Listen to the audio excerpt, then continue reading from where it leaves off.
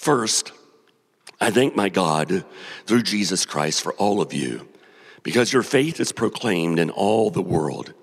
For God is my witness, whom I serve with my spirit in the gospel of his Son, that without ceasing I mention you always in my prayers, asking that somehow, by God's will, I may now at last succeed in coming to you. For I long to see you, that I may impart to you some spiritual gift to strengthen you. That is, that we may be mutually encouraged by each other's faith, both yours and mine. I do not want you to be unaware, brothers, that I have often intended to come to you, but thus far have been prevented, in order that I might reap some harvest among you as well as among the rest of the Gentiles.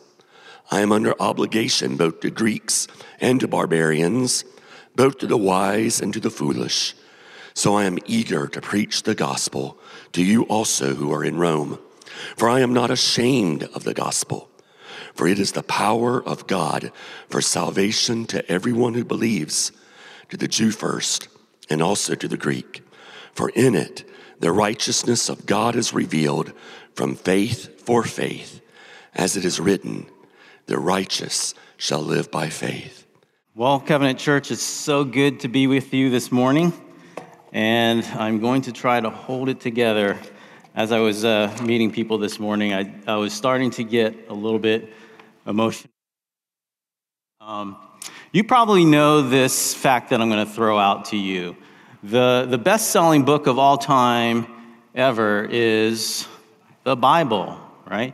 But you probably don't know this little factoid. The best-selling book series of all time is the Harry Potter book series. Oh, somebody got it, right? And to much of our chagrin, some of you are thinking or hoping it would have been the Lord of the Rings. Well, I'm going to just give you an... right. I was hoping that, but didn't find that out. Well, the story of Harry Potter starts out with the lead character, Harry. He's living with his abusive aunt and uncle and cousin, the Dursleys, and he's living in this little storage area underneath the stairs. It's only big enough to fit a really small bed. You can't stand up in there, so he's really being abused. And he believes that he has been orphaned. That's why he's living with his aunt and his uncle, right? He believes that his mom and dad were killed in a car accident. Well, on his 11th birthday, he gets a visit from someone. He gets a visit from a gentle half-giant whose name is Hagrid, Rubeus Hagrid. Hagrid brings with him an invitation and some news. And the news is this: Harry, your parents are wizards, and therefore you are a wizard. And I have here an invitation to the Hogwarts School of Witchcraft and Wizardry. And you know what?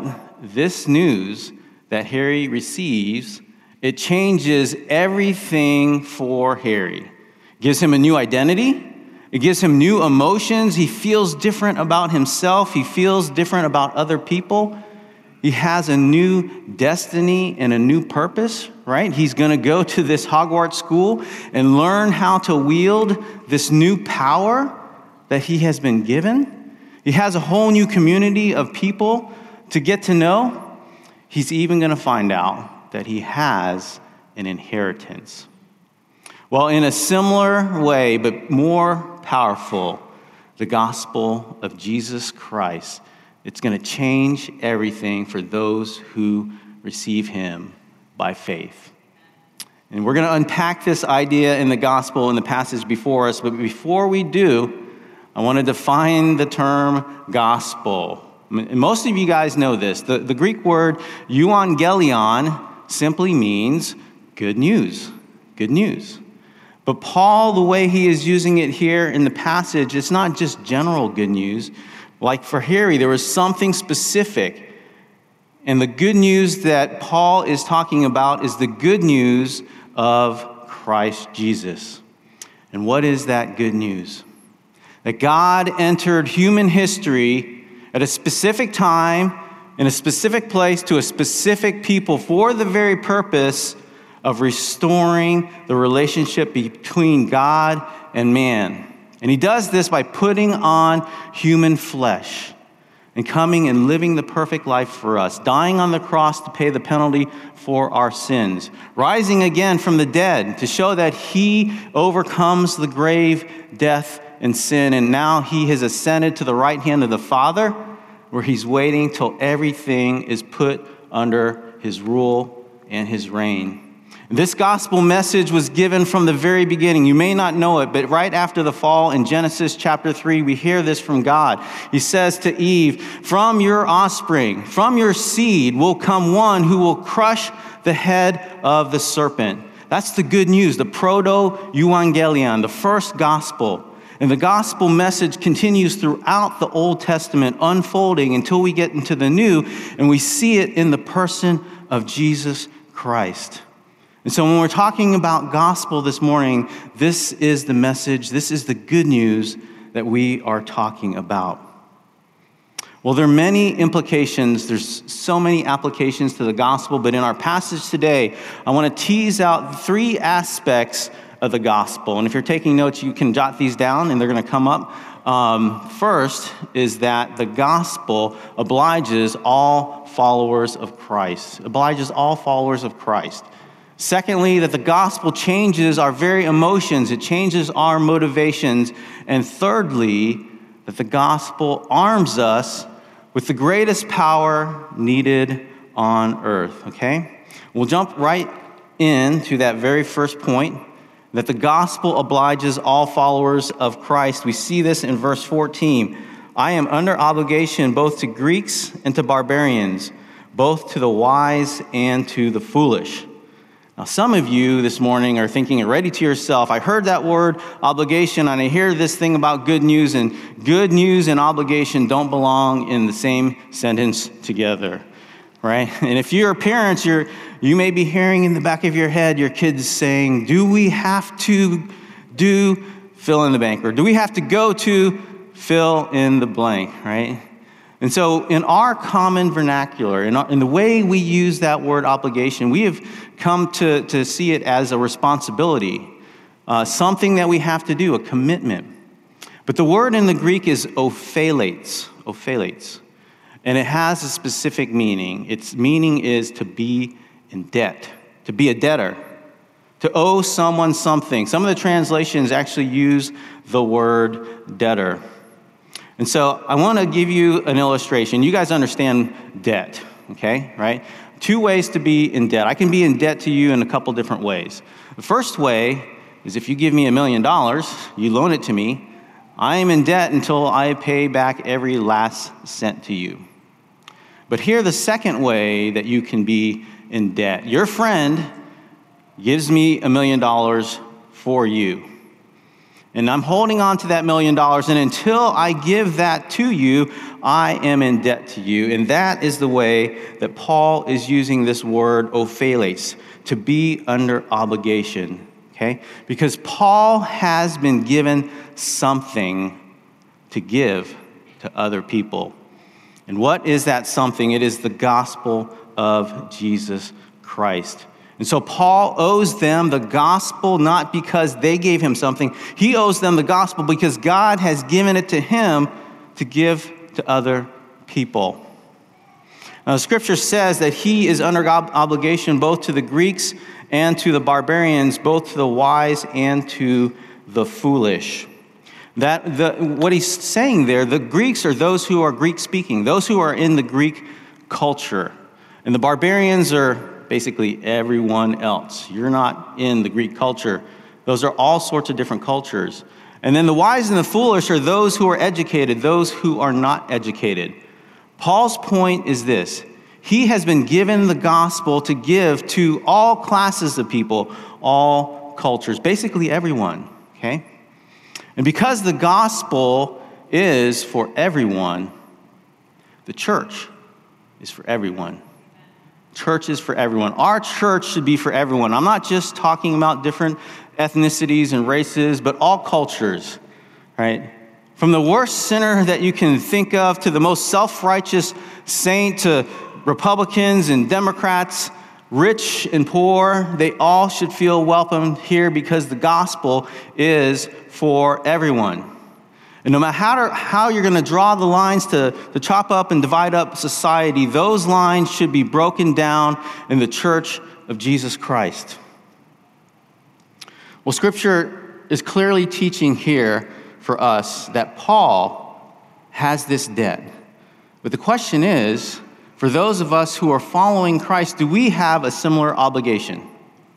Have we been given something so that we can give it to others? Are we a debtor also to the gospel? Well, our Lord says it this way in Matthew chapter 5. He says, "You are the light of the world. A city set on a hill, it cannot be hidden. Nor do people light a lamp and put it under a basket, but on a stand, and it gives light to all in the house. And in the same way, let your light shine before others, so that they may see your good works and give glory to your Father who is in heaven." If you are in Christ this morning, you have the gospel, you have gospel light, you have the light of Christ in you. And it's meant to be shared, it's meant to be seen. That's what Jesus is saying. You don't put it under a basket. It's meant to be seen by others. You guys are a beacon, you are a lighthouse. Paul would say it this way in 2 Corinthians chapter 5. He would say this: "You have been entrusted with the message and the ministry of reconciliation. You are ambassadors for Christ." And ambassadors carry that message. They don't just hide the message. They carry the message to whom it was given. In the same way, you are to be a light. You have been given something. Now, suppose, just to drive this point home, suppose you won or you were given all of the free movies and popcorn and snacks that you can have down at that movie theater at Hammock Landing for life. And you were allowed to invite anybody, friends, family, whoever. You would not just keep that to yourself. No, you would go about inviting as many people as you can. Let's eat as much popcorn and snacks as we can, right? Well, church, we have been given something so much greater than movies and popcorn to share with other people. We can look at this debt a second way. We can look at it through the lens of stewardship. Stewardship. Now, I think most people understand stewardship, right? If you have been given a gift, some of you guys out there are great handyman. Well, in order to be a good steward, you have to be using that. And some of you folks out there are talented in serving 2-year-olds and 3-year-olds. And God bless you. You ought to see Lauren DeBoer about that. You ought to be exercising that gift to be a good steward, right? Think about this, though. Of all the things that God has put in your possession, of all the things He has put in your possession, the most valuable, the greatest thing that He has entrusted you with is the gospel. Amen. It's the gospel. The good news about Christ. And the question is it sitting on the shelf, collecting dust? Have you exercised it? Have you shared it? Is it impacting your life and the life of others? The gospel was given to us as a gift to share and not to hoard. Well, I want to give you right away 3 applications. How do I get started with this? What are some practical ways I can get started in engaging in the gospel of Christ? 3 ways. Okay, get equipped, get engaged, and get inviting. And so first off, if you are in Christ and you're not comfortable sharing your faith, get equipped. Get equipped. Learn how to share the gospel in a winsome way. And you can come up to any of the pastors, you can come up to our elders, you can come up to our Stephen ministers who have been trained in this and ask them and set aside a time with them. How can I share the gospel in a winsome way? So get equipped, get engaged.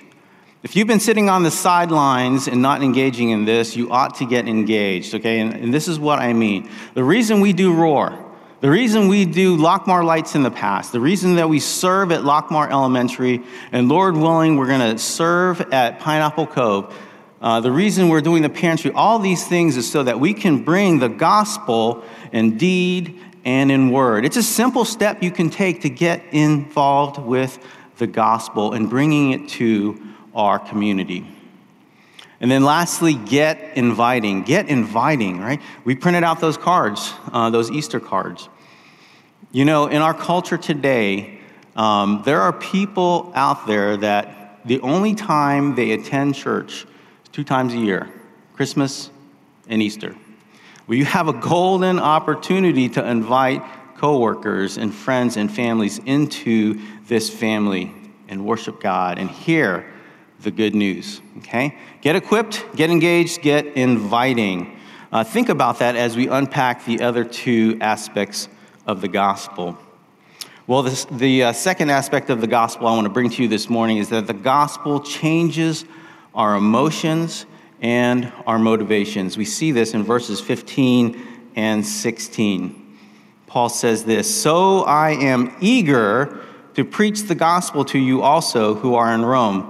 For I am not ashamed of the gospel, for it is the power of God for salvation to everyone who believes, to the Jew first, and also to the Greek." Paul, his emotions, his motivations were changed. He is now eager to share the gospel. He is not ashamed to be associated with Christ and the good news about Christ. And if you recall back to our study in Acts that we've been going through, who is this Paul? This Paul was the guy that persecuted the church. He would not have wanted to be associated with Christ. He's the one that stood by while Stephen was being stoned for what? For preaching the good news. And how ironic it is now that Paul can say that I am eager about this very same good news. I want to preach it now as well. God has changed Paul's emotions about the gospel. You know, I had a boss once early on after I graduated college. One of my first bosses, he gave me his psychology about human motivation. It was very interesting, very disturbing too. He said, think about this. He said that people are basically motivated only by 2 things, greed and fear. Now, how would you like to be a young guy, a young professional, and have your boss, looking at you through that lens only? And it really does things to your mind. But shame, being ashamed, is also a powerful motivator for us, right? And maybe you can lump it under that fear factor as well. Paul is saying, I am no longer ashamed. I am not ashamed of the gospel. And if you think about it, Paul would have every reason to shrink back and be ashamed of the gospel, because the gospel of Christ has liability, has risk, right? For Paul, it meant ridicule. For Paul, it meant being an outcast. For Paul, it meant people are going to throw rocks at you, literally. It meant prison. It meant death. Paul suffered all of these things. But his emotions, his motivations about this very message, about the person of Christ, had changed. And why is that? What was his motivation now? Was it some other form of greed or fear or shame or anything else negative like that? Well, it's not. Paul was motivated. He was changed simply by this. Jesus had saved his life. Jesus had saved his life. Jesus saved him from being on the wrong side of history. Jesus saved him from his own self-righteousness and self-justification. Jesus saved him from eternal condemnation. Paul was motivated because he realized he was loved unconditionally by the God of this universe, the one who matters most. It was a very personal thing to Paul. It wasn't abstract theology, facts, or ideas. It's very personal. He says it this way to his young protege, Timothy, in chapter 1. Listen to this, how personal it is. Though formerly I was a blasphemer, a persecutor, an insolent opponent, but I received mercy because I had acted ignorantly in unbelief. And the grace of our Lord overflowed for me with the faith and the love that are in Christ Jesus. See, when Paul encountered the risen Lord, he realized this. He realized Jesus had every right to extinguish him from the face of the earth because Paul was an enemy of Christ. But instead of receiving wrath, he received mercy. He received grace. He received what he did not deserve, the unconditional love of God, and that changed him at the heart level. And so the question for you is has your heart been captivated by the gospel, by the good news of Christ? Have you been captivated by the beauty that Christ is? Is he changing your emotions and your very motivations? Because if you know that you are loved unconditionally by the God of this universe, it's going to change everything about you, including your very emotions and your motivations, especially when it comes to Christ himself and the good news. And so what are you eager? What are you passionate about this morning? So for me, one of the most convicting passages in all of Scripture is found in Jonah chapter 4. You guys, most of you have heard a little bit about Jonah, know the story. He's the guy that got swallowed by the big fish, right? So let me just give you the 20-second recap of the story and bring you right up to the very end where I want to focus on. So Jonah, he receives this from the Lord, that God says to him, I have a message that I want you to bring to the Ninevites. And that's the capital of Assyria. And Jonah wants nothing to do with that. Why? Because the Assyrians are their enemies. So he decides to try to flee from God. And by the way, that never works out, does it? Right? That's how he gets into the belly of the big fish. Well, I'm sure being in the belly of a big fish for a number of days causes you to repent and have a change of heart. And that's what he does. And then the fish vomits him out onto the land. And my imagination goes kind of wild here. I think of Jonah covered in fish slime and fish guts and all sorts of things. And so he's probably having to clean himself up and gear himself up to take the message to Nineveh. And he does it. He takes the message to Nineveh, and surprisingly, to his chagrin, they repent. And Jonah goes to the outside of the city, and he sits down, and he waits to see what happens. And this is what I want to focus on. What happens is an object lesson. The Lord causes a plant to grow up over Jonah. Why? Because it's hot. The wind is scorching him. And so the Lord, by his grace, causes this plant to grow up, and he gets some comfort. He gets some pleasure. And the scripture actually says that Jonah was exceedingly glad. He was happy. He was overjoyed because of this plant. But then there's a twist. The next day, what happens? Well, the worm. Somebody said the worm. That's right. The worm comes, and what does it do? It eats up the plant. And Jonah gets angry. And that's what takes us to the last two verses in the story. I want to read to you these two verses. The Lord said, you pity the plant for which you did not labor, nor did you make it grow, which came into being in a night and perished in a night. And should not I pity Nineveh, that great city in which there are more than 120,000 persons who do not know their right hand from their left, and also much cattle?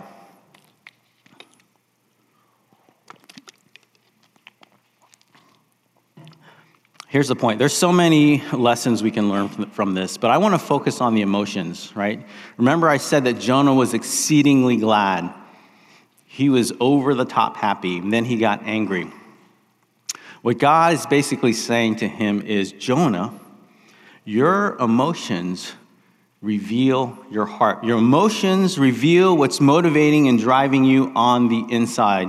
You see, because Jonah was so happy about something temporary that was giving him comfort, giving him pleasure. And the question is, was his emotions even engaged over eternal things, over the souls of people? And that's where this passage just hits me right between the eyes. And I have to ask myself, am I more excited? Do I get more excited about a good meal, going to the movies, going to a football game? Those things get so exciting to me. And if they're taken away, do I get angry and upset? Maybe just like Jonah? But what about when it comes to eternal things? What about it when it comes to the souls of people, neighbors and friends and family? Are my emotions even engaged?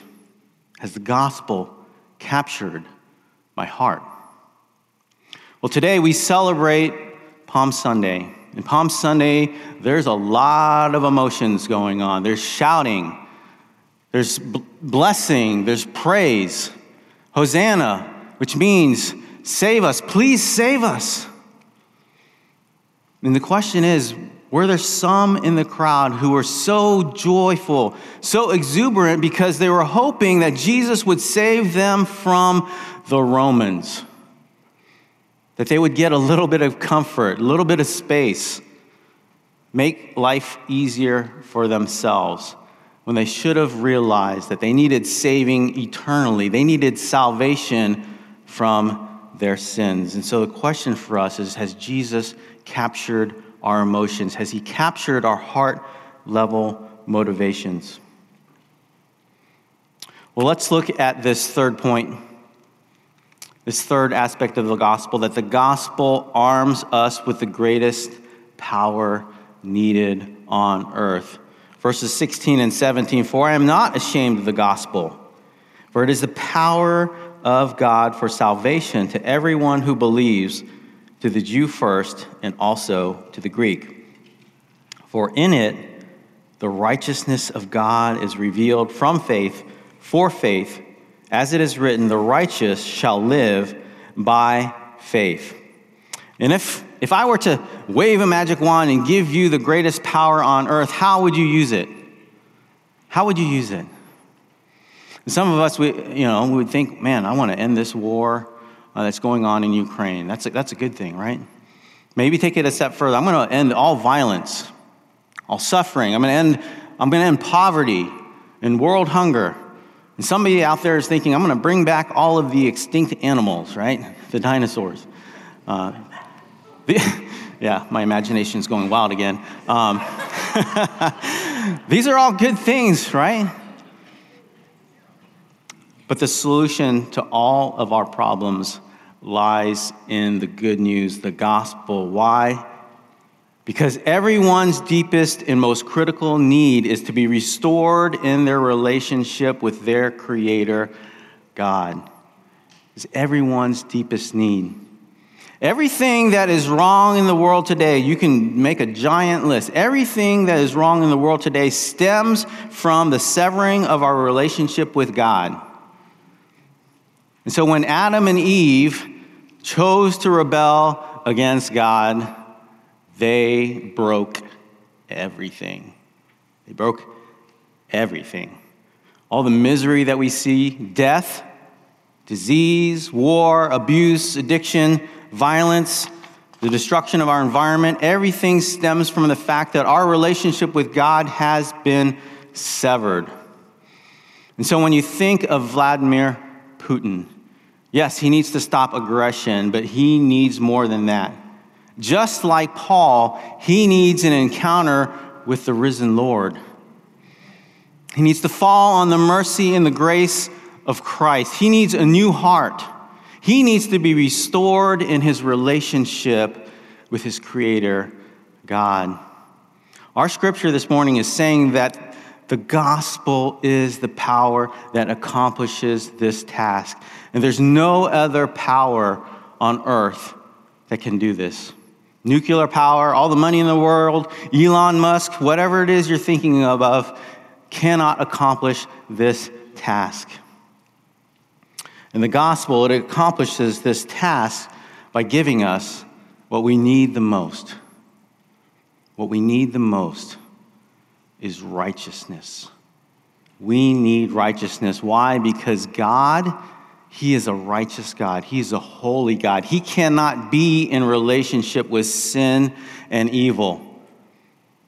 Paul says this a couple chapters later, that there is none righteous, no, not even one. But the gospel reveals the righteousness of God. How does it do that? It does it in a couple ways, in the person and in the work of Jesus, who He is and what He has done. He is the righteous one. He is the one who is born, yet without sin. He's the only one. And by what He has done, He lived the perfect life, the life that you and I cannot live. He lived righteously. Paul says it this way. This is how the gospel works. These are the nuts and bolts of the gospel. For our sake, He made Him to be sin who knew no sin, that in Him we might become the righteousness of God. So this is the nuts and bolts. This is how it actually works. How can a righteous God accept sinners in His presence? Well, Jesus, who is the sinless, righteous one, He takes upon Himself our sin, and He gives us freely His perfect righteousness. That's the great exchange that takes place in the gospel for those who receive Christ by faith. And so righteousness is not achieved by doing. Righteousness is received by faith. Now, when Martin Luther came across these passages and others in Romans and learned about the righteousness of God, he understood something. He understood that God was righteous and that he had to be righteous to be in a relationship with God. So you know what he tried to do? He tried to do righteousness. He tried to become righteousness. And what did he find out? The more he tried to become righteous, the more he failed at it. The more he realized that he had no righteousness in himself. And he could agree with Paul that there is none righteous, no, not even one. But when he came to this passage in Romans and found out that righteousness comes by faith, it changed everything for Martin Luther. And that's what we know as the beginning of the Reformation, justification by faith alone. We are declared righteous before God through faith. And that's the good news this morning. We don't earn it by doing. We receive it by what Christ has done. And so if you are in Christ this morning, realize this. You have in your possession this greatest power that's needed on earth today. And it's changing or should be changing your emotions and your motivations. And it's been given to you to give to others. And so are you stewarding it? Or is it just sitting idly? And so I want to remind you of those practical things to get started. Get equipped, get engaged, and get inviting. But also this, meditate on these great truths so that your equipping, engaging, and inviting is not done out of duty, but it's done out of beauty. When you look upon Christ and what He has done for you and how He loves you no matter what you have done, all of your sin, and how you always continually fall short. Let that grab a hold of your heart and your emotions and captivate you. And if you are here this morning and you have yet to follow Christ by faith, let me invite you this way. Trust in Him. Look to Him. Look at what He has done for you. He laid down His very life so that you too can have eternal life. Would you pray with me? Heavenly Father, mighty God, you are so good. When we look upon the cross of your Son, we see horrible things and we see beautiful things at the same time. We see the horror of him being nailed to the cross for our sins, but we see the beauty of Christ's overflowing love, his grace towards people who don't deserve it. And so, Father, let that capture our heart and our emotions. Let it be something of joy to us, more so than a football game or a good meal. Let it change our emotions. Let it change our motivations. And Lord, I pray for the person here this morning who is yet to be captivated by the beauty that is Christ, all he has done, who he is, and what he has done. I pray that you would work in their hearts, open their eyes to see the love that you have for them in Christ Jesus. And we ask this in his name. Amen.